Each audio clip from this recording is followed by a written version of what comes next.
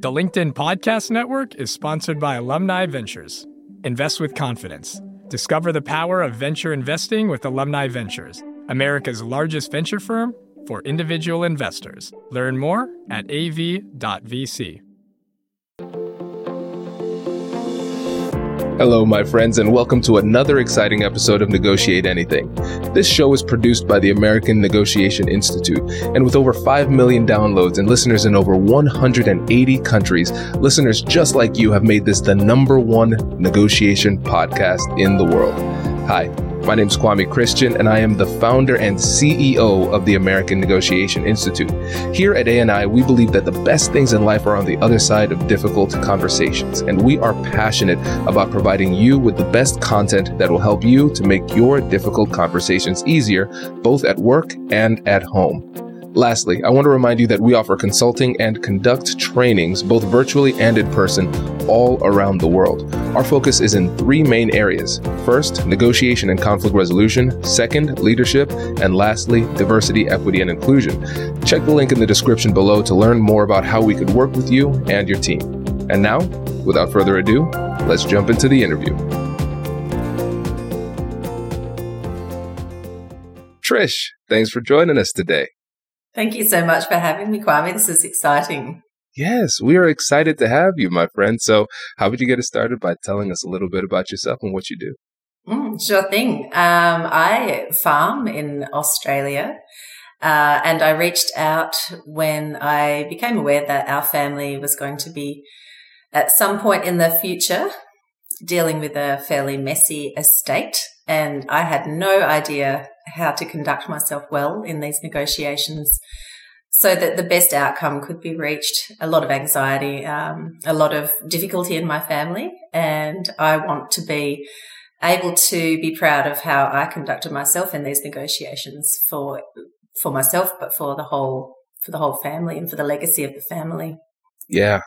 That is a really tough situation, and unfortunately, this is a situation that happens pretty frequently, where somebody passes away and things get messy on the back end between family and close friends.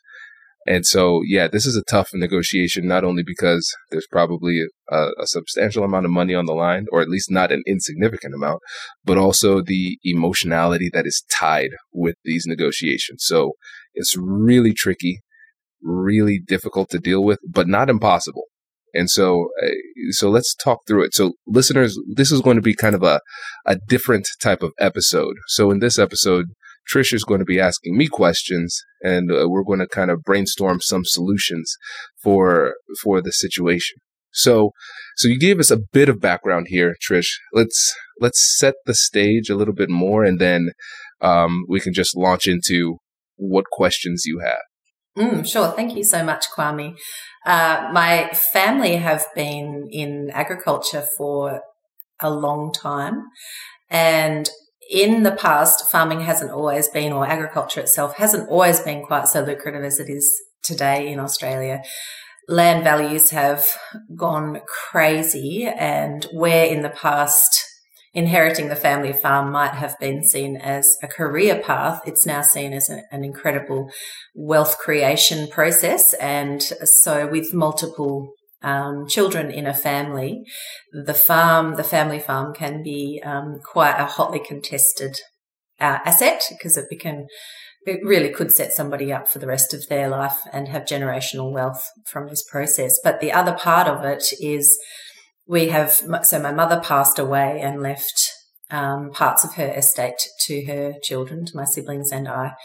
But my father continues to manage the land, and there's no strong relationships left in the family. So it has the potential to be a fairly difficult negotiation process.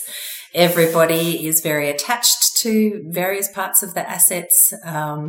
We all have a long history with the assets and a long history with the farming.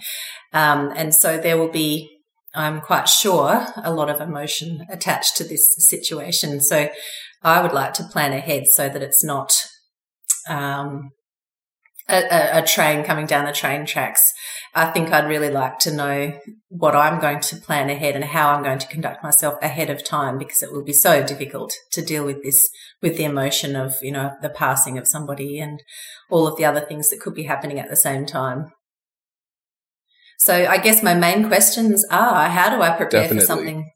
Yeah, when I don't know ahead of time what the playing field will even look like. We don't, nobody will know until the negotiations are imminent exactly what the playing field will look like, what the rules will be, what the items will be that are going to have to be negotiated, whether it's, the ongoing business, whether there's a succession problem, all of the sorts of things that plan ahead for, but not knowing exactly what those things will be until the negotiations are literally happening at the time. Yeah, this is a tough one. And first, condolences on the passing of your mom. That's always something that's going to be tough. And that's a tough one. Again, whatever the conversation has to be, if it's on the topic of the passing of a loved one, even if it's a positive conversation, it's going to be a heavy emotional conversation. So that adds an extra element of difficulty too. So I'm going to ask a question that will sound really basic. It'll sound really almost simplistic, but stay with me now. And so the training note for this is that sometimes the best questions are the ones that seem obvious, where it's easy to fill in your assumptions for what the answer could or should be. And so I think a lot of times with our ego, just as people, we don't want to sound stupid. So we don't ask the silly questions. But I know in my experience as a negotiator and as a mediator, sometimes those are the best questions that you can ask, because you get some really good information. So here comes the stupid question, Trish. Okay. What is your goal? Oh, I think my goal really is to have better relationships with my family at the end of this, and to protect some valuable family assets for the future. Okay. And when you say better relationships, what does that mean? It means being able to interact with family members with a mature relationship, not one that has been destroyed by another round of very immature negotiation with a lot of personal attacks and undermining that has happened. Don't want to repeat that, so that we can actually use this negotiation process as a relationship building experience as opposed to a relationship destroying process. That's good. That's really helpful. And again, that goes with our ethos here. As a listener of the podcast, I know you know, but we see conflict as an opportunity. And as difficult as this situation is, you are recognizing that it is an opportunity. Now, listening very closely to one of the things that you said you don't want this to be another round of damaging negotiations, which makes me feel as though there have been damaging conversations in the past. Yes. Am I close on that one? Yes, you are. So when my mother passed away, the negotiations that took place were very, very poorly planned. We didn't know how it would be, what would happen in the estate. We didn't know who would be entitled to what. And in the end, it ended up being a very difficult process, which it could have been so much better with everything that I've learned in the interim. And I think that process made me realize I have so much to learn if I want to be the person that I'm proud of in the next phase of negotiations if my father passes away, now being the holder of the remaining assets. Yes. Okay. That makes a lot of sense. Now, when we talked about the goals, you said you want to use this as an opportunity to improve relationships. And you also said protecting some assets. So tell me more about the asset protection aspect. Sure. So my parents were very poor. When I was growing up, we were very poor. But they accumulated through their life and through my childhood and my siblings' childhoods. We worked together and accumulated a lot of land, a lot of farming land, which today is worth a lot of money. And it's distributed across Australia. So there's various parcels in various parts of Australia. Those assets have attached to them a lot of legacy, a lot of family legacy. They were able to buy land from like ancestral land from other family members and accumulate that into their wealth. But actually for me, the real value that I understood of myself from the negotiations when my mother passed away was that the wealth itself, while attractive, is actually not what I valued out of that process. I was really upset in hindsight when my value of legacy was not able to be honoured in that negotiation process. So after a lot of soul searching, I realised that was my motivating value that was undermining me in the negotiations. I wanted to protect these assets, not necessarily from the perspective of wealth, but from the perspective of being able to take care of this land for another generation so that my children and their children can continue that legacy of that farming history on those lands. Okay, this is really helpful. Really helpful. Does your company invest in professional development training? If you believe that your team would benefit from a negotiation workshop, all you need to do is go to our website, fill out the workshop request form, and then we'll set up a time to chat. These workshops are completely customizable, and we've done them all around the country. Negotiation and conflict resolution skills are beneficial across all professions, but they're especially useful in procurement, purchasing, sales, sourcing, and contract management. Our calendar is filling up quickly, and we even have some workshops scheduled for next year. If you think you might want one, I'd suggest reaching out soon so you don't miss out. Check out the link in the description to learn more. And now, back to the show.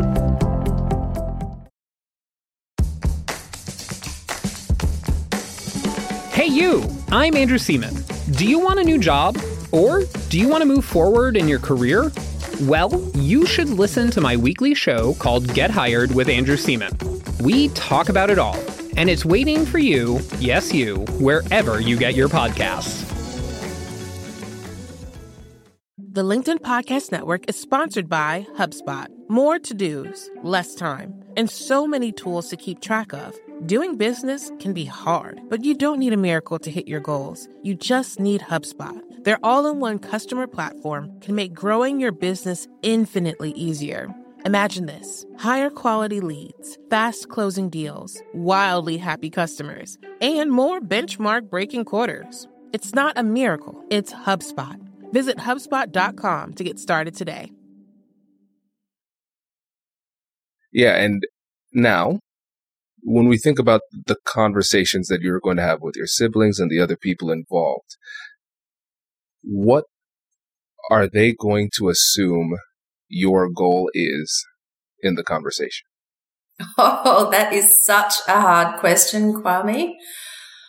Gosh, I have thoughts, and I would probably have had a very quick answer for you just 3 or 4 years ago, but today I think that question for me is quite difficult to answer. I wonder if they would suspect that I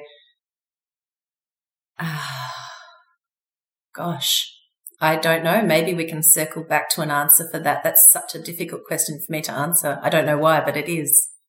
Yeah. I think it's important to consider. Yes. Too, with our strategy.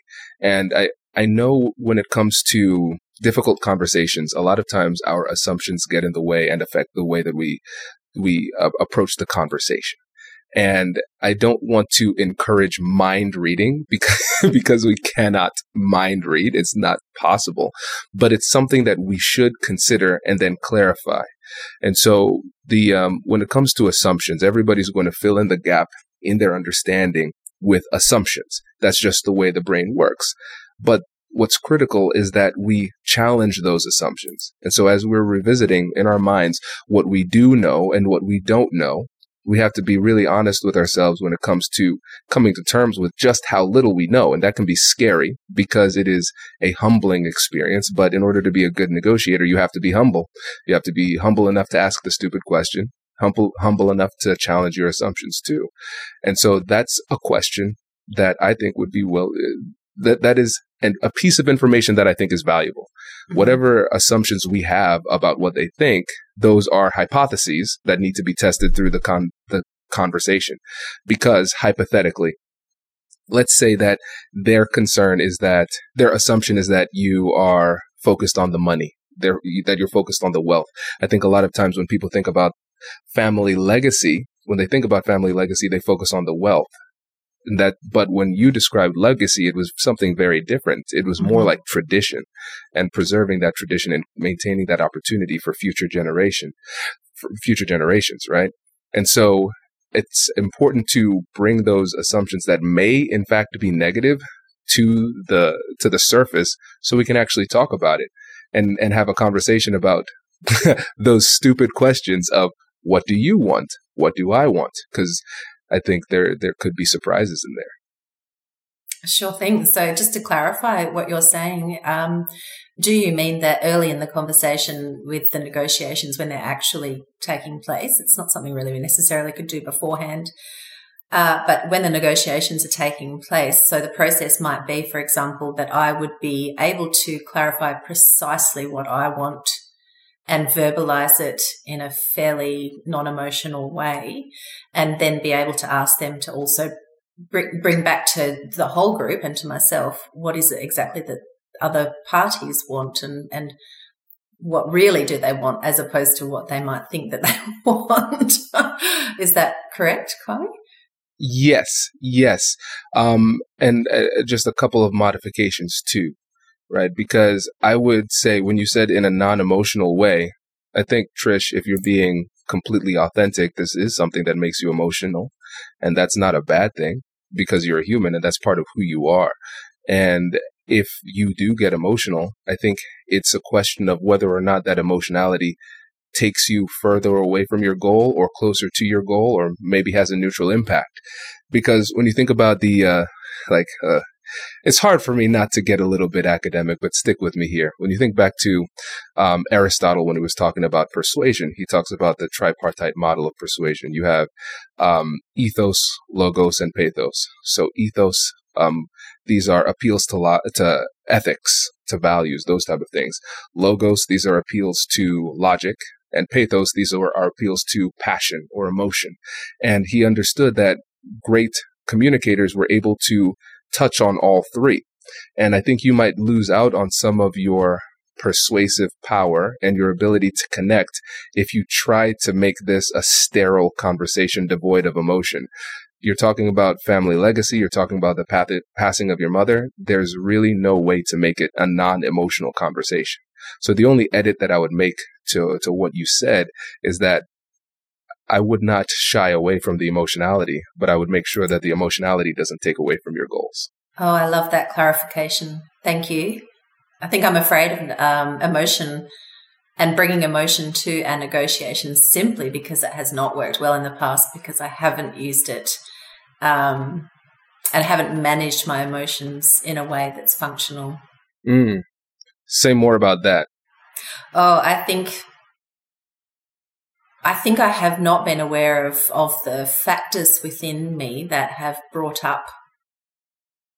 triggered overwhelming emotion, and I have been quite reactive. I think that in the past negotiation phase, when the first lot of assets were managed through the negotiation phase, when my mother's estate was realised, that was such an emotional time, and I think that what I took from that, possibly incorrectly, was that emotion is not good in the negotiation process, that it can be really disruptive and derailing. But I think what I'm hearing you say is that well-expressed and well-understood emotions can actually be quite helpful.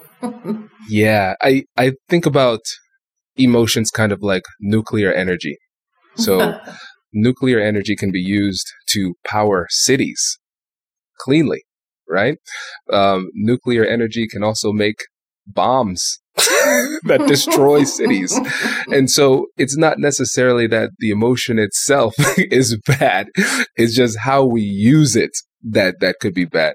And now here's the thing, Trish, what we cannot consider the success of the future negotiations without addressing perhaps the failures of the past negotiations. Because reading between the lines here, what I'm hearing is that the previous conversations were explosive in nature and damage was done, and that damage hasn't been addressed. And so there has to be a rebuilding process before we go into the next negotiation. Am I reading that right? Oh, you absolutely are. It was a very damaging process with a lot of distrust created. I think we made, everybody, including myself, made a lot of assumptions, and there was a lot of jealousy, and our family has got very big issues with ego. We're all very ego driven, and this is a big challenge for our family, that we have a lot of ego and a lot of unchecked passion and unchecked what's the word for it? Desire to be very substantial in our field of agriculture, things that are not very good to be bringing into an estate process. Ego itself, it was just, I know not the word ego, probably I misrepresent it, but it was just such an eye-opening experience to see everybody's true, their lack of awareness, which created a really messy situation. Mm-hmm. Okay, so let's focus in on a couple of key words. So damage done. I think you might have said hurtful things were said. There was ego, those type of things.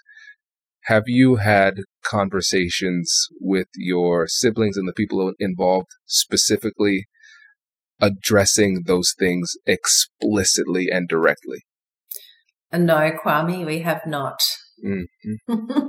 It seems almost overwhelmingly difficult to approach this thing. And I must say that I have done so much work to become more skilled and become more aware of what actually happened in the first phase of the negotiations than my siblings. I don't think that they have done the same reflection, and I can totally see how things became derailed from the different character traits, the different personalities, and my own contribution to that. I don't think I can force them to go through the same process that I've been through. So I feel as though my role in the next, when this happens, is to be prepared and to be the leader that I was not in the last round of negotiations. Yeah, I think that's well said. And you have to remember, it only takes one person to improve the quality of a relationship. So even though you're not the only person who made mistakes, you have to assume that leadership role and take the lead. And that's going to require a lot of vulnerability too. And one of the things, just for the listeners here too, to remember is that there's this saying, time heals all wounds. That's not true. My wife is a doctor, and she doesn't just say, just stop coming in. That wound, it's just going to get better magically. That's just not, it's not how time works. Sometimes it makes things worse, right? And so one of the things that we have to remember is that these types of conversations, these negotiations, they don't happen in an instant. It's going to take some time. And when it comes to trust takes time. Trust takes a lot of time to build, and it takes longer if you have to rebuild it after there was a violation of trust too. And so when you think about this situation, you're thankful your father is still here. He's not going to be here forever. And so we understand what happened in the past with your mother. We want to make sure that doesn't happen in the future, but we don't want to be caught off guard and unprepared like we were last time. And so when it comes to addressing this, the time is really now, because we don't know how much time we have to address this the right way. And one of the things to keep in mind is the distinction between blame and contribution, because a lot of times in these situations, the natural tendency is to shift the blame to other people. You did this, you did that, you did that. And then what happens? The person says, well, you know what, Trish? You weren't perfect either. You said this and that. And so now we have an unproductive conversation. Everybody's blaming everybody. And now we're not getting anywhere. Oh, we're going somewhere. It's just the wrong direction. And we're going there quickly, right? But a simple semantic shift we can have in the way that we have these conversations is talking about contribution. That no matter what happened in any type of situation, I should say in the majority of situations, there's some contributing factor that somebody added to it.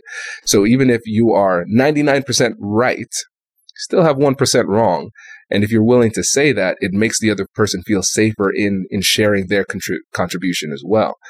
And so I think as you're going through your soul searching and preparation, it would be helpful to identify some places where you, upon reflection, realize that you didn't do your best, and leading with that and having that be that leadership too. Because I think about this in terms of conversational or relationship leadership.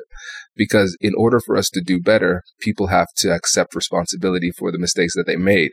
But few people are strong enough to be the first person to take that step.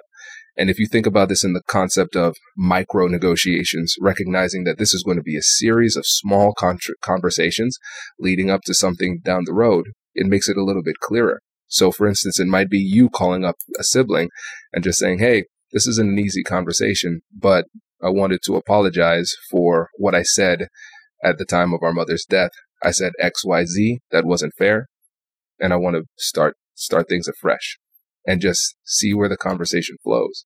And then the tool that you can use in all of these conversations is the compassionate curiosity framework that I talk about all the time, acknowledging and validating emotions, getting curious with compassion, and joint problem solving.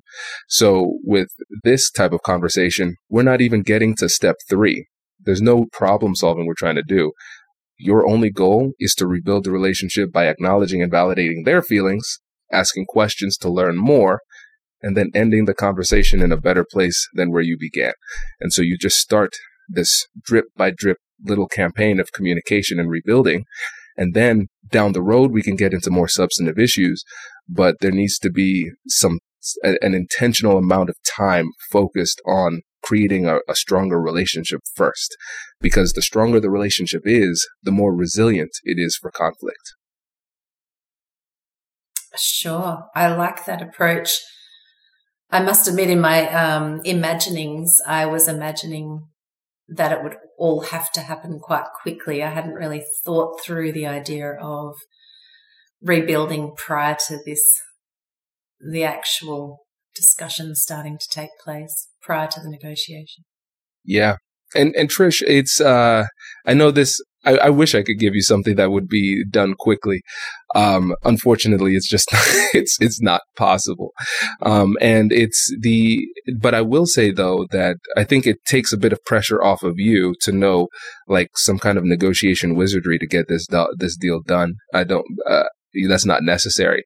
I think what you'll find is that as you are intentional about just having positive interactions with your family and the friends who are involved over time, ultimately the big conversation about the substance will happen pretty organically. It'll be a lot easier. You're chipping away at that resistance without addressing the situation directly, because really the underlying problem is the relationship. And I would assume, and what I've seen in a lot of these cases, is that when it comes to the actual substance of the negotiation, the parties are not that far apart in terms of substance, but there's so much emotion wrapped in it that they can't even see from the other person's perspective. That's what makes it so tough. But it's a really simple strategy. It's just difficult in execution because it requires a lot of vulnerability and a lot of discipline, because you're going to have to open yourself up.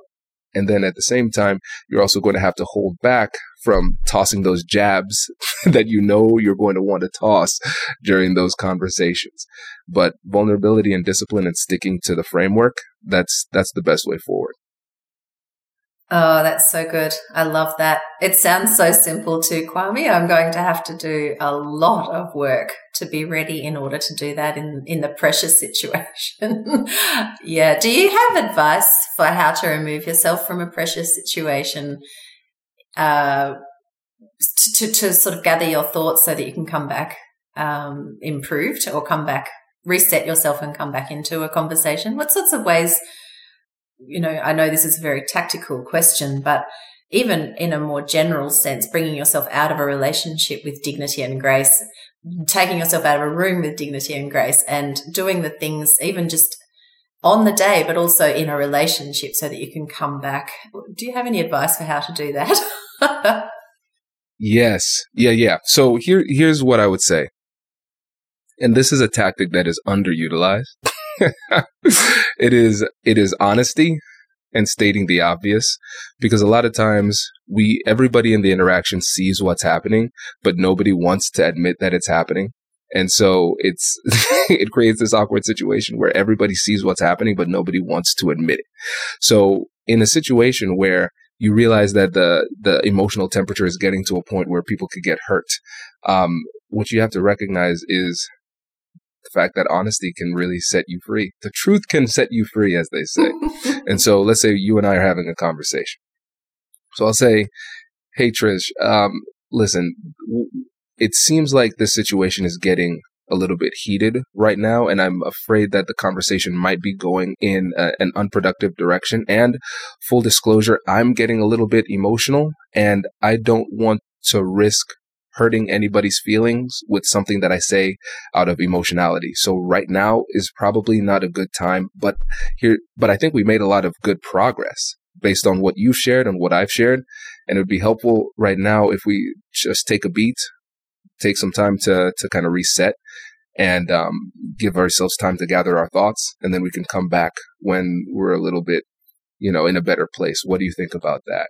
And so the way that we do that is we state the obvious of the emotional temperature has risen. Everybody knows it. Nobody wants to say it because everybody is afraid of damaging their ego in the situation, because they say, I don't want to seem weak. I don't want to make it seem like I can't handle it. And so I don't want the other person to look down upon me for exiting the conversation. So I'm not going to exit the conversation, even though I know I am making things worse right now. Right. And so there's no harm in stating the obvious, and the person will probably feel relieved too. But in the way that we end it, we're ending it in a way where we're not taking away their autonomy or control. I'm not saying, Trish, I'm done with this conversation. We are done talking. I'm not making that decision for you. I ended it with a question. What do you think about that? The person might have something else to say, but that doesn't mean that I still have something else to say. And so if they have something else to say, what I would say is this. Trish, I appreciate that there are still some things that you want to share. And I want to say that I don't have anything more to add to the conversation at this time. But if there's something that you need to share, you feel compelled to share right now, I will listen. And so you listen and you summarize and you say, is that a fair summary of what you said? Yep. Okay. Anything else that you'd like to say before we wrap up? Again, signaling, priming them that the conversation is about to end. But again, you have the floor. If there's still something you want to say, you can say it. But it's hard to have an argument with somebody who's not arguing back. And eventually they'll get to a point where they say, all right, I'm out of steam right now. And then you just make sure that you follow up the conversation. And I think another little thing that you could do is just afterwards send a text message either later that day or the next day and just say, hey, Trish, listen, I know that things got a little bit heated, but I think we're making progress because it's important for us to keep talking and communicating. And so what you're doing is you're rebranding and reframing the interaction so that even though it felt tense, it might not have felt good, we understand that it was still good for us. And just think about these small interactions as just putting little deposits into the relationship bank account. Just little deposits. Because what might be happening is that you might be overdrafting in your relationships with your relatives.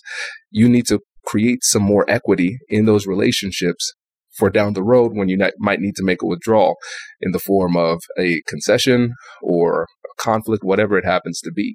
But it's hard to make progress in a relationship if the equity within the bank account, the relationship bank account, is at a negative. Oh, that is such a graphic description. That's wonderful, Kwame. Thank you. That's fabulous. Yeah, that really is clarifying for me. I hope that I can develop the coolness that you just expressed in your own words then, Kwame, when the heat is on. Yes, I think being calm and remaining calm and knowing when you're not is key. Yeah. It's tough to do. It's not a normal human thing to do.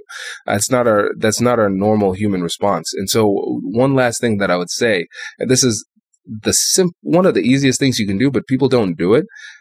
Talk to somebody you trust and do a role play and walk them through the situation and tell them what you're afraid of, and then have them become the embodiment of your worst fear. Like, that's what our role plays are with what's it called? The sparring sessions, the practice sessions that we have on the podcast. And people really love those where I act belligerent and then the guest has to deal with my nonsense. Because when you're doing a role play with somebody, it helps you because you instruct them to be worse than what the other person could possibly be. And so then when the actual event happens, it's not as bad as what your friend put you through in the practice session. So you always try to role play two ways. The first time you role play as the other person. So you would actually be your sibling and the other person plays the role of you. So it forces you to come up with arguments and say things that they will say. And it's to help you to empathize a lot better, because you start to think about things from their perspective that you've never thought of before in the moment. You might say, well, they have a good point. They have some legitimate points. Oh, that is something they could say. Yeah, I should be ready for that. And then you switch, and now you are yourself again, and the other person plays the role of them, and then they come at you with fire, like worse than anything that you could possibly happen in reality. And so after going through the role plays in those two ways, then the actual conversation feels a lot easier. And so when we do our coaching sessions with different leaders and things like that, and our trainings, we always make sure that we have a role play, because you have to be able to feel that conflict a little bit beforehand. So you're not going into the actual conversation as if it's the first time. I absolutely love that. I'm going to definitely act on that. That's fabulous. Awesome. Well, listen, Trish, we're over time. I must like you. I must really like you. We're over 30 minutes. But I hope this was helpful. Oh, Kwame, I'm so grateful. This was helpful. Oh, it's such a generous thing that you've done for me. Thank you so much, Kwame. I love listening to your podcast. It's just fabulous. I really am very grateful. Thank you. 3 or 4 things there that I'm going to act on really quickly. Awesome. That is great to hear. Trish, thanks for joining us. Really appreciate it. Thank you for having me. Congratulations! You've just joined an elite club. By listening to a full episode, you're now officially on the Negotiate Anything team. So welcome aboard. What most team members do is they subscribe to the podcast because that allows them to automatically get the latest episodes of the show. The best things in life lie on the other side of difficult conversations.